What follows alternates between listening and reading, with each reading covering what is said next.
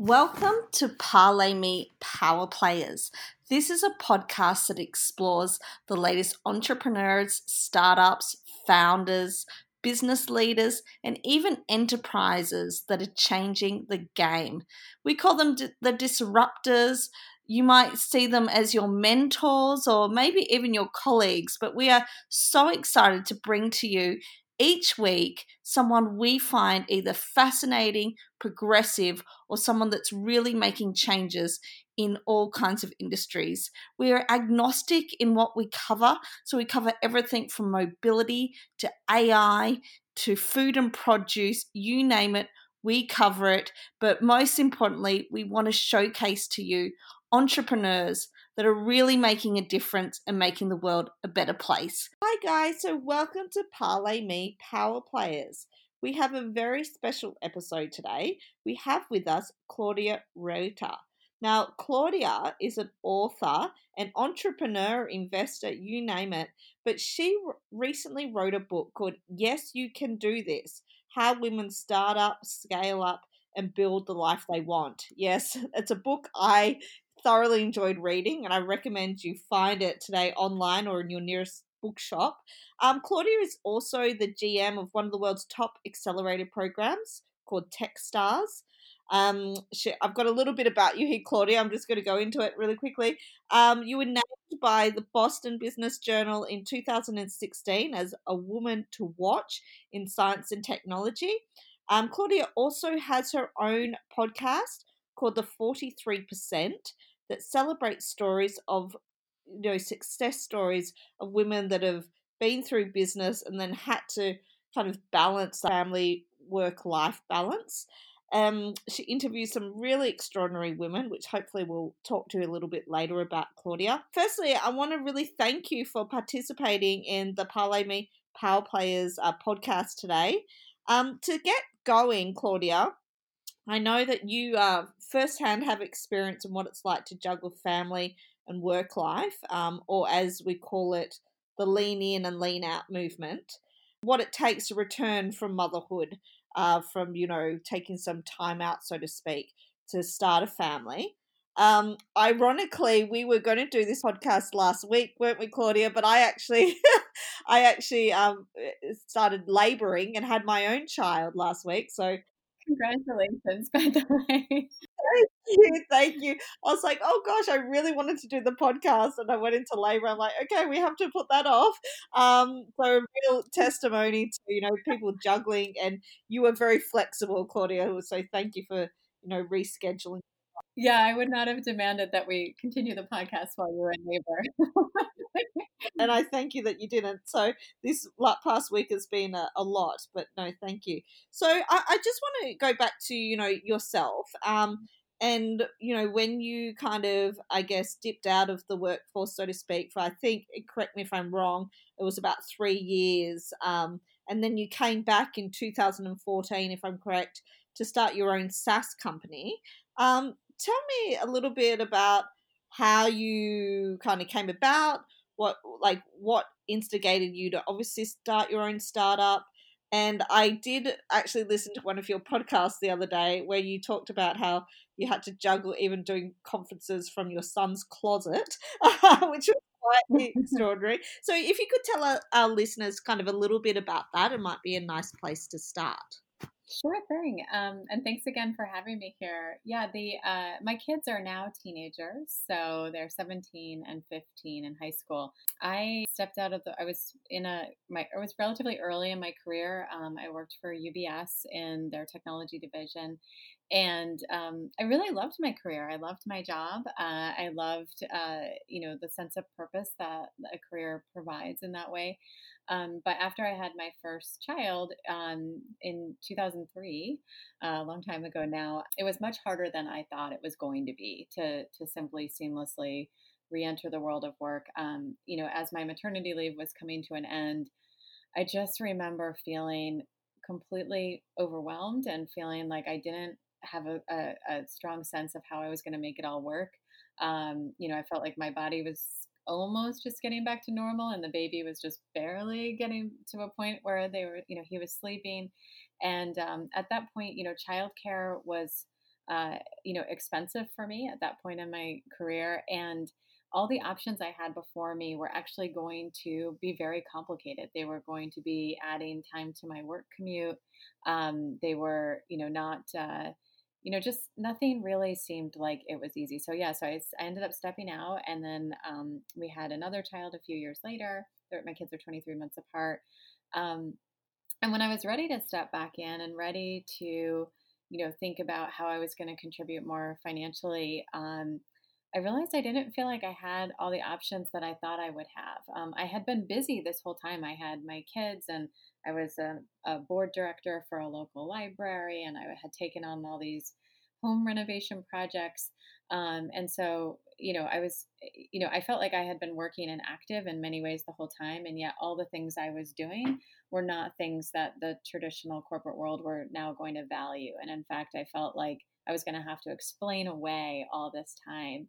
And, in parallel, like had some ideas for companies and some different problems I had seen. So, was able to, start a SaaS business. My husband actually was super supportive of this, and he worked part time with me in the beginning as a co-founder at night. He's actually a software developer. So yeah, built out this business over time with my kids kind of in tow, and ended up raising capital for the company in on two different rounds, and then we were acquired in 2014 by another company, and I went on to lead their digital services and their innovation team, and really had a relatively long run as a senior executive at a very large organization post acquisition, and then stepped into Techstars. Just over two and 8 years ago now, I decided to try my hand at this side of the house, to helping startups and making investments in them. I've kind of come up for air, I guess, a little bit in the last few years, and kind of stood back and looked at this crazy journey I had, and realized that the path I took actually allowed me to enter pretty high levels of leadership in a way that I hadn't really been considering. And when I look at all the stats out there right now on how less than 6% of Fortune 500 CEOs are women, less than 20% of corporate board seats are held by women, I started to think about, why is it really like this? And is entrepreneurship actually the path to help make change in the stats on women in leadership?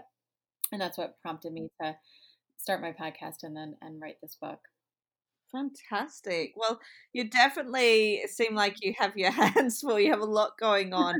I think that's, an attribute of most entrepreneurs. We always juggle a lot of things and do it really well. One thing, to talk about your book, obviously, yes, you can do this. It's not so much a self-help book or a business journal, but what I like about it is that you give some really candid, I would have to say, and very real life accounts and firsthand experiences of what it's like to be an entrepreneur and a female and a mother and all this, and also you bring in some kind of fictional storytelling to it as well, where you kind of you use characters or settings to kind of describe real life situations. Can you tell us a little bit kind of about the approach to the book that you took in writing it, and that you use some fictional settings and then your own accounts, and then you also have really great practical guides and checklists as well throughout it. So I find it's a really good mix for myself reading it. But can you tell us a little bit about why you took that approach? Yeah, happy to. So I started on the premise of, okay, how do I basically create a manifesto that encourages women to think about entrepreneurship as a way to really change the rules, and how can I provide resources in this book that will help them do that. So that's where you see some of the practical takeaways. But when I was doing research on, well, the why is it so complicated? Why are the challenges there? Realize that so many of the challenges we encounter involve things that are very situational. When we're talking about things like unconscious bias or conditioning that happens to women at a very early age and early childhood, different rules that have been around that have impacted the way in which we engage with each other, I realized that I wasn't going to be able to really articulate those by just telling my story. And I didn't think it was going to resonate by just restating some of the stats or restating some of the research. And so I try to create some characters who are at different stages of their career journey, including, a character who's very early in her career but motivated, someone else who's a senior executive and kind of has some problem solved in as a mentor, a founder who's working as a developer, and then another character who's a mom and is thinking about, what's next after stepping out, and tried to come up with scenarios that actually correlated to the research I had read, to help people. My goal was that we kind of bring these things to life in a way that's non-judgmental, but lets people see some of the more nuanced, thoughts that people have around this stuff, and how it impacts how we interact with each other. So, try to set up scenarios around, the younger woman who maybe didn't get the promotion, and what were some of the things that led to that, things that she could control and things that were frustrating because of the way the org was structured, and her male counterparts acted. I try to set up a scenario where you could see, what maybe happens, like from a confidence perspective for a mom trying to return to the traditional workforce. What are some of the conversations that actually happen around, hey, why did we as a couple or as an individual make this decision to step out in the first place? Where does the husband or partner fit into this? So yeah, that was the reason, to basically bring to life in a much more tangible way, I hope, some of the research that's out there. Yeah, I think it's really clever, and it keeps you engaged and delivers to many audiences as well, because there are people that, they really like the practical guidance. There's others that like, the situational, they like the fictional kind of settings, if you will, even though they're, real things that happen. And also, we love hearing someone that's been through it, like those real life candid tales. So you've pieced it together really nicely. What I myself, what stood out to me, I mean, the stats and the figures, I know we hear the stats all the time, overwhelming how much women are, not represented to the way they should be in startups and entrepreneurship and in general business and corporate. One stat that really stood out to me was that only 17% of US companies offer paid maternity leave. When I read that in your book, I was like, flawed. I guess I live in this world where I just presume that everyone has paid maternity leave, heaven forbid. But yeah, I was really, and it really kind of hit home with me, obviously, because I'm a new mother myself. And I just thought, wow, there's so much groundwork that needs to be done. So thankfully for books like yours, and your book, I think it really gives tools for women to kind of rebuild, I guess, their destiny or write their own rules, if you will. Um, what's interesting, I think, at the moment, Claudia, is that we're kind of this intersection, yeah, like, or Mhm. a point of reflection, at least I hope the world is, with the pandemic that's going on. We're all suddenly kind of in the same boat. We're all face the same enemy, so to speak, the invisible virus, as they call it. No matter borders, religion, or politics, it's definitely something that's uniting the world, something that, I can see whether it's going to draw up harder borders or bring them down, we'll get to see. But and look, every country has its own tactics and, um how they kind of, approach the virus. But I thought it was a good analogy for kind of women's fight as well. Governor Cuomo addressed the other day in a press briefing, um the big debate about reopening. Yeah, when do we reopen? How do we reopen? When's it too soon to reopen? All this, everyone's talking about it. He saw it in another light. I thought it was quite interesting, politics aside, obviously.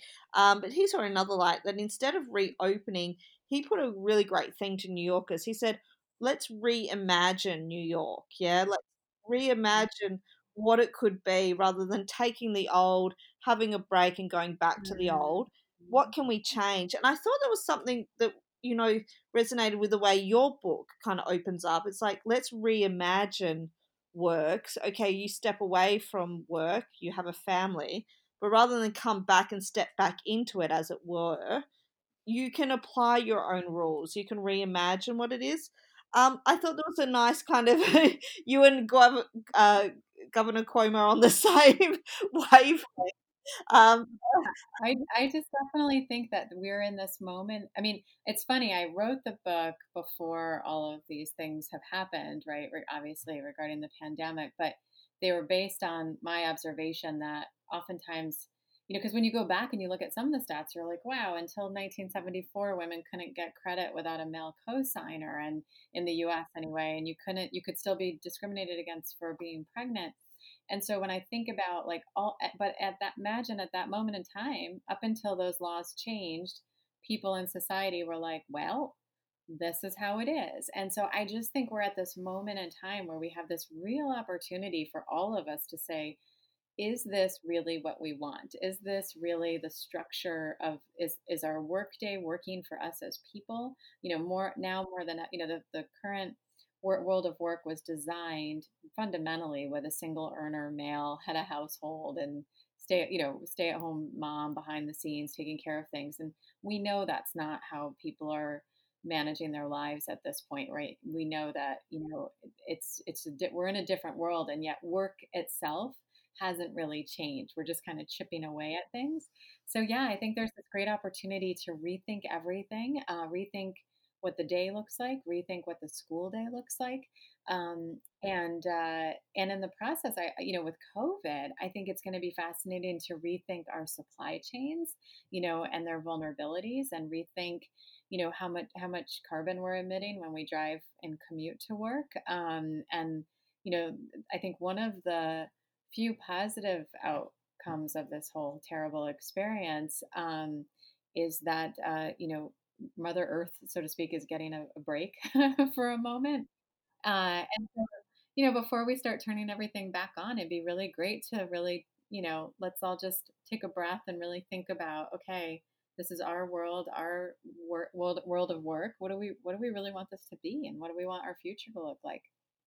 Yeah, absolutely. And I really hope that, there are some good that comes out of this, challenging time for everyone indeed. And that we do take pause and reflect and reimagine. I want to touch on something else with you, just in regards to the way men and women, I guess, how we're built, how we conduct ourselves, how we approach business. But something that you mentioned in your book, you note that stories of entrepreneurial success exist in abundance for men who receive 97.8%, to be precise, of venture funding and hold 95% of CEO roles. So, what is it, do you think, that men and women are doing differently, how they approach it? Because you obviously working at Techstars, and you're working with entrepreneurs, founders, first time business owners, and serial business owners. What is it?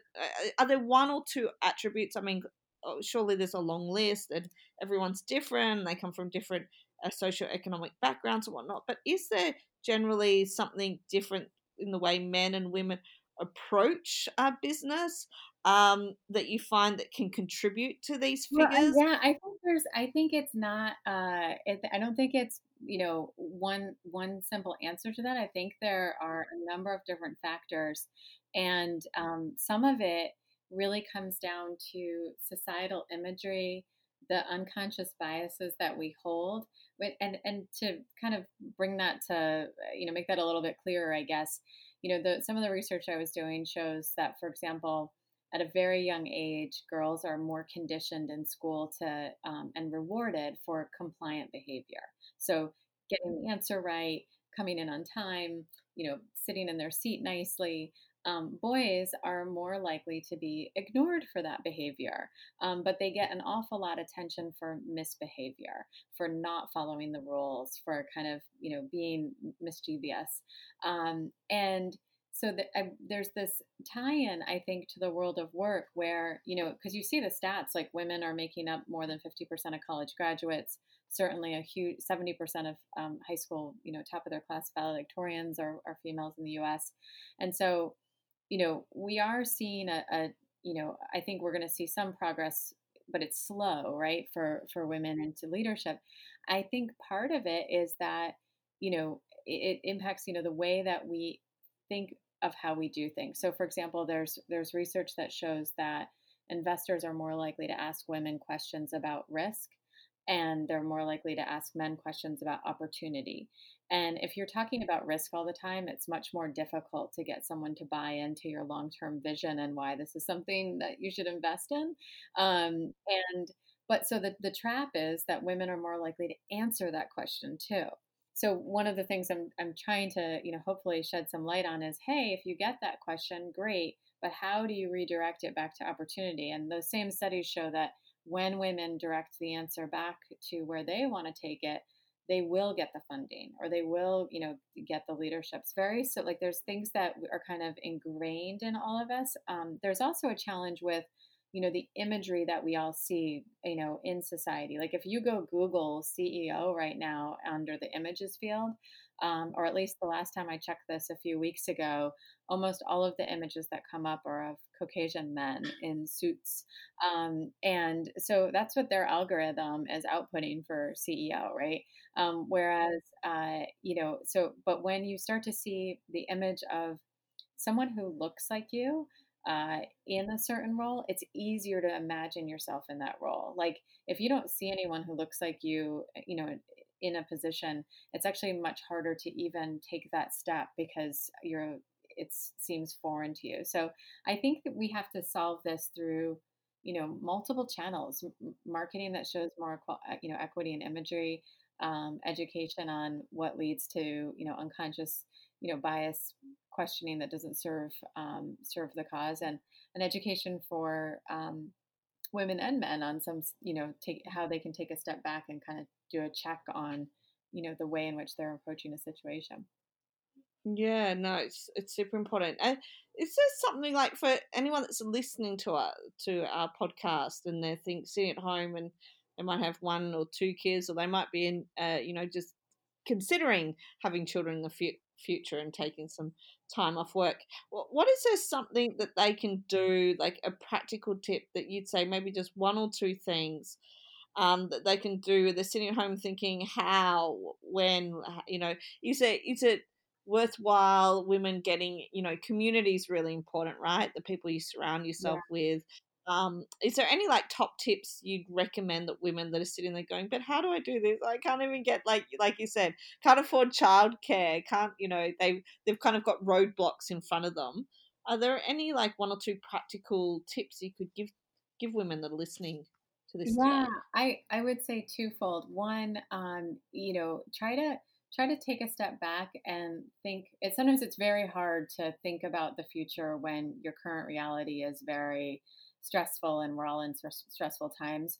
But if you can take a step back and clear your head a bit and really try to envision the maybe the world you want to live in, or the way in which you want things to look for your life a few years out, and then and just write that down. It's a simple exercise, but to start to get a little bit clearer, so you're not necessarily just walking down someone else's path that's been created by someone else for you, but really getting clear about what is the world that you want to live in and you want to create. What does that really look like? If you could wave a magic wand, what would it be? And get very clear about that. And then you're going to have a framework that you can start to walk back on, okay, if I'm ever going to get to that place or live in that world, what are some of the steps I could do to get there? I think if you start the other way and you start with today, sometimes it can be overwhelming. So start with where Mm. you want to go and come back. Is Mhm. one tip I have. In terms of community and mentorship, I mean, obviously it's tough right now because we can't meet in person, but there are tons of virtual things happening. So many different Mm. organizations, including Techstars, obviously, but organizations like Venture Cafe. There's tons of different places that are taking what would have been in-person events and trying to convert them to virtual as networking opportunities. We actually did Yes. an event last night for female founders and investors in the Boston area, and we were all on a Zoom together for about almost an hour and a half last night.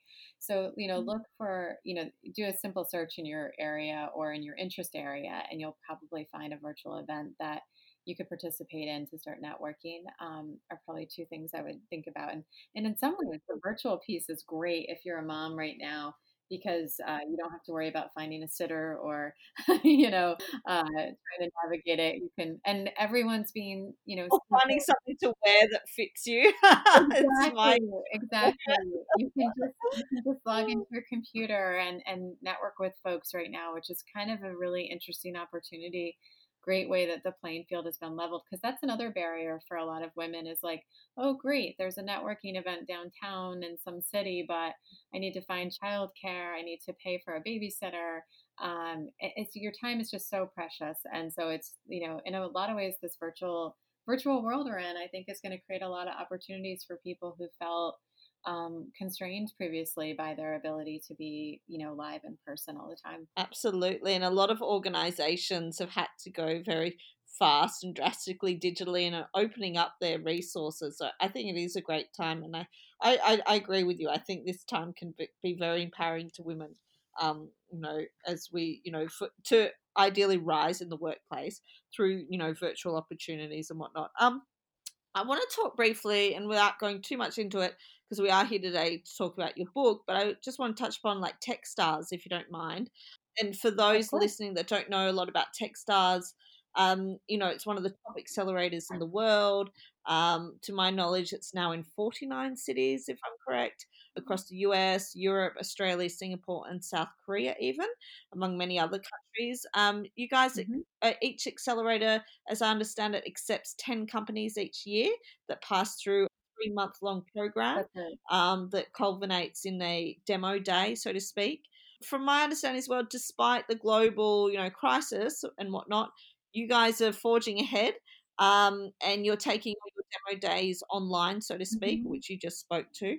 Firstly, can you tell us a little bit about like how you joined Techstars, or rather, perhaps what drew you to Techstars? Because it's an amazing organization, and you're an equally amazing person. But I'd love to know how the two came together or became alive. Yeah, no, Techstars is an awesome organization. I'm super privileged to be able to work with the folks at Techstars. So yeah, I was working for the company that had acquired my company and really got quite comfortable there. I was, like I said, I was running digital services. I was running a labs team, had, a sizable, unit that I was responsible for, and really a great company. Also, I should say, Mifflin Harcourt, which did our acquisition.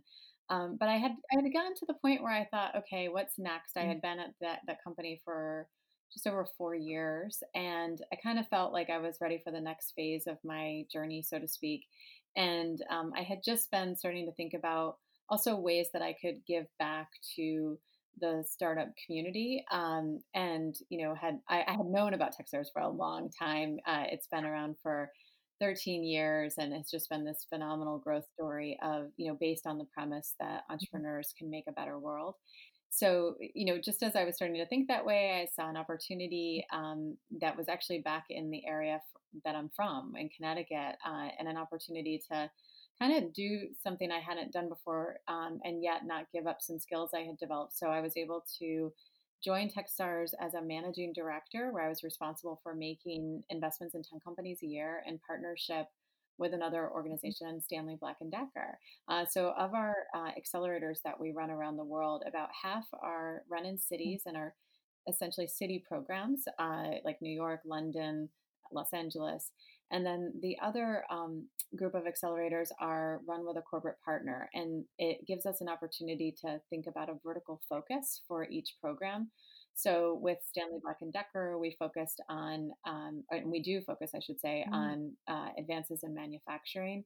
With MetLife, we focus on insurtech and employee engagement solutions. With Amazon, we were focusing on voice technologies. So it gives you this really neat opportunity to kind of hone in. So we joined Techstars a few years ago in the role of managing director, and have made investments in 20 companies now. And it's just been a phenomenal experience. And more recently, in the last 6 months, I was asked to take on a new role as general manager for the East Coast. So I'm responsible for all the accelerators up and down the coast now. And it's definitely a servant leader position. The managing directors really run their programs, and they're essentially, it's their opportunity to really invest and support companies. So yeah, it's a phenomenal place to work. It's a great organization, Mhm. and yeah, No, it's fantastic, and what I love about TechStars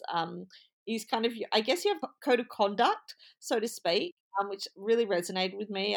This give yes, first culture, and what I thought was interesting, and I'm hoping obviously you can shed some more hmm light on it, is kind of how you guys implement this or install this philosophy into startups. Because I thought it was obviously I was reading it on the website, and I saw that you even like if people don't abide by this, they can be out, so to speak. Like, and it's serious business, like the give first mentality. So, can you shed a little bit of light on what that is and how you guys kind of implement it? absolutely. So one of the core values. So our we're a B corporation, and the primary focus of TechStars is on helping entrepreneurs succeed, and we do that in a number of different ways. I mean, one way is obviously through the investments via the accelerators. We also have a number of like community events and activities that we run to kind of support entrepreneurs called Startup Weeks and Startup Weekends.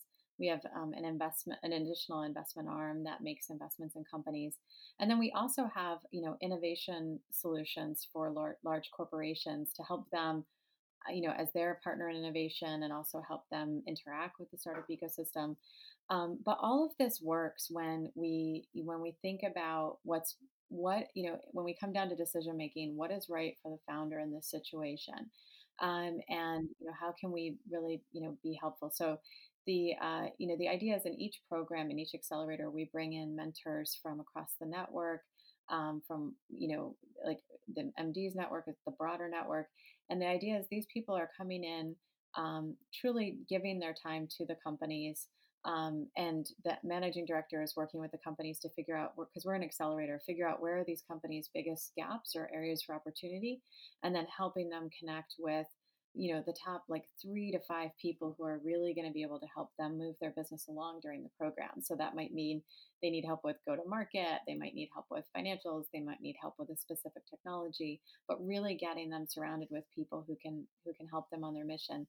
And the core ethos philosophy, going back to the founders, David Brown and David Cohen, is that what's kind of ingrained in all of us is that when you do give first, without expecting anything in return, like more good things will just start to happen for everyone, right? And if you're transactional, if you're trying to see what's in it for you today, you might have something happen in the short term, but it's not necessarily going to be the long term win. So that's really, it's baked into our culture. It's also part of our culture in that we're very much a distributed organization. I'm obviously working from home right now, but that's not actually unusual for us at Techstars. We have our central headquarters out in Boulder, but we have offices and people all around the world. And one of the things that's also ingrained in everyone is to assume good intent. So it's so easy, as you know, when you don't know what's going on, or someone sends an email and you're like, what did that email mean? To kind of go down a negative path. It's just human nature sometimes. And one of the things that's great about this organization is that we have a, kind of a reminder of like, hey, if you're not sure what this meant or you feel concerned about something, let's just talk about it and assume that the person on the other side of that exchange meant something good and meant something to be helpful, and it actually kind of takes out a lot of the nonsense. It's a really, it's just a great place to work. And we also have, yeah, in the code of conduct, it's a mechanism to ensure that we don't allow, some the behaviors, certainly in programs where, you don't have to be fearful of harassment or discrimination or obviously anything like that. And if you do see something, there's a safe way to say something, so to speak. Nice. I like that. I like it's a nice place to it's a positive place to a foundation, if you will, to start from. So I really Yeah. like that. What is interesting is obviously you had your accelerators kind of in full force, as you will, and then the kind of the lockdown measures came in. I'm interested, like because obviously it is so much about relationships and building trust and whatnot. What kind of tools? Because you've got accelerators, I guess, that knew each other. They were you know interacting in real life, in face to face, and then they Mhm. went to online virtual tools. What kind of tools are you using for new accelerators that will be coming up to help founders, startups really you know get to know each other, build trust, rapport, and all that good stuff. Yeah, so I mean, I think this crisis has really been obviously very sudden for everyone, very dramatic. One of the things that's been really amazing to see unfold at Techstars is that we already had quite a bit of experience with a virtual program. We have a programming that's been going on since 2017, where we have an accelerator that's completely virtual. Right. And we've more recently have a newer accelerator ahead of all this, the world of COVID, that's a partner program that's virtual. So we were, actually pleasantly surprised at, the fact that while this is certainly a challenge, we really did have a pretty seamless experience to not only be able to take programs like here in Boston, accelerators where people had already arrived, they were already in person, and then the Mm. measures happened, and we had to figure out how to convert that in real time into a Right. virtual program. And then we have other programs coming up where we're making decisions as we as the time comes, in terms of what does this need to be virtual or can this be in person. We run six times a year essentially, so there's always a program running somewhere. But it's been a pretty seamless experience, and I think it's in large part because of the you know the experience that Techstars as an organization already has doing it, and we have best practices from the managing directors who have run those programs. But using a combination of tools, as everyone is, to keep folks engaged, like Zoom. In terms of the live interaction of it, MDs are doing some pretty interesting things like virtual events with with the founders and mentors at different times. Like there's a number of different ways that people are staying engaged with the founders and program, and it's a huge testament to sort of the Techstars capabilities and understanding what tools and how to lever them, but also the managing directors and program directors and managers rather down on the teams themselves, and being able to keep those conversations going with founders on a daily basis. It's fantastic. It's fantastic. Well, I look. I think it obviously brings up many opportunities as well as challenges, and it definitely, if you've already kind of started down that path, and you don't have to reinvent the wheel, so to speak. Sounds like you guys are definitely ahead of the curve. I wanted to just quickly talk about your podcast, which Sure. I've been listening to, which I love. It's called the 43%, and it's based on the premise that at any one stage that 43% of women leave traditional workforce when they have children. And you interview some really phenomenal women. Can you tell us quickly, like, are there any particular women you've interviewed of late or might have been in your earlier series? Because I think you're in series 3 now, Yeah. that stood out to you or stories that resonated with you? Look, I know if you're anything like me, all your babies, so to speak, or your guests, I should say, equal. But is there someone that kind of resonates with you, their story that you could share with our listeners today? Yeah, I mean, I love all the guests that I've been. So I feel like I've been so lucky. Some of them have been people that I've just known a really long time, and other people are people I've interviewed that I actually was meeting for the first time as we were talking. So it's been just like Right. a phenomenal experience to even do the podcast. I'll give you two quick examples. Can I give you two? of people? Please, Um, please. so most recently, and it's freshest for me because I just went live with her episode and interviewed her last week, is Sadie Lincoln, who is the Mm, CEO and founder of Bar3, the fitness company. I'm mm, not sure if you're familiar with it, but they have like 140 franchise locations, and she just had she just had such a phenomenal story of how she was able to develop her company and build a community at the same time. And I walked away feeling so energized by our conversation because she was really sharing not like the tactical, this is how you build a business, but she really talked about what she needed to do from a relationship standpoint and from a self-care standpoint. So, it was just a lovely conversation, and I felt like I was very lucky to be able to talk with her and hear, how she's dealing with COVID, and how she built this organization and whatnot. And then in the first season, my first guest actually was the CEO of the company that acquired my company, Linda Zecker. Um, and I've just always been in awe of her. She's just this powerhouse, who she was a corporate executive at Microsoft, and went on to be CEO. Took the company that we were with from near bankruptcy to IPO, Wow. and this really just it's just amazing. And but what was I loved about being able to talk with her was that she also has a child and who's now a grown adult, but she stepped away from the workforce not when he was little or a baby because she stepped away after she had a very, very successful executive career. She stepped away when he was in middle school because one Mm, day she just decided that she didn't want this to be like her life. Like she wanted to spend more time at home, and she was in a, mm, she talks about her meetings and with the prime minister of Japan. I mean, she just had this amazing story. And then she still came back in at the highest levels as CEO, mm, and now she's a board director for different mm. companies. So yeah, I loved talking with her and hearing her story. Oh, well, for those, well, my favorite, I mean, obviously because it's all relative or what you kind of relate to at the moment. I loved your podcast with Elizabeth Presta, the Oh my doula. God, I know. Elizabeth's great too. Brilliant, and I could obviously relate to it going through the birthing process myself at the moment. So, for people listening, where can they listen to your podcast? It's on Stitcher, is that right? Is there any other places they should head to? It's anywhere you listen to podcasts. So it's on Apple, it's on Stitcher, any place you can listen to podcasts, you can get it. And then we also have a website called the43percent.com. And you can get the episodes there too through Simplecast.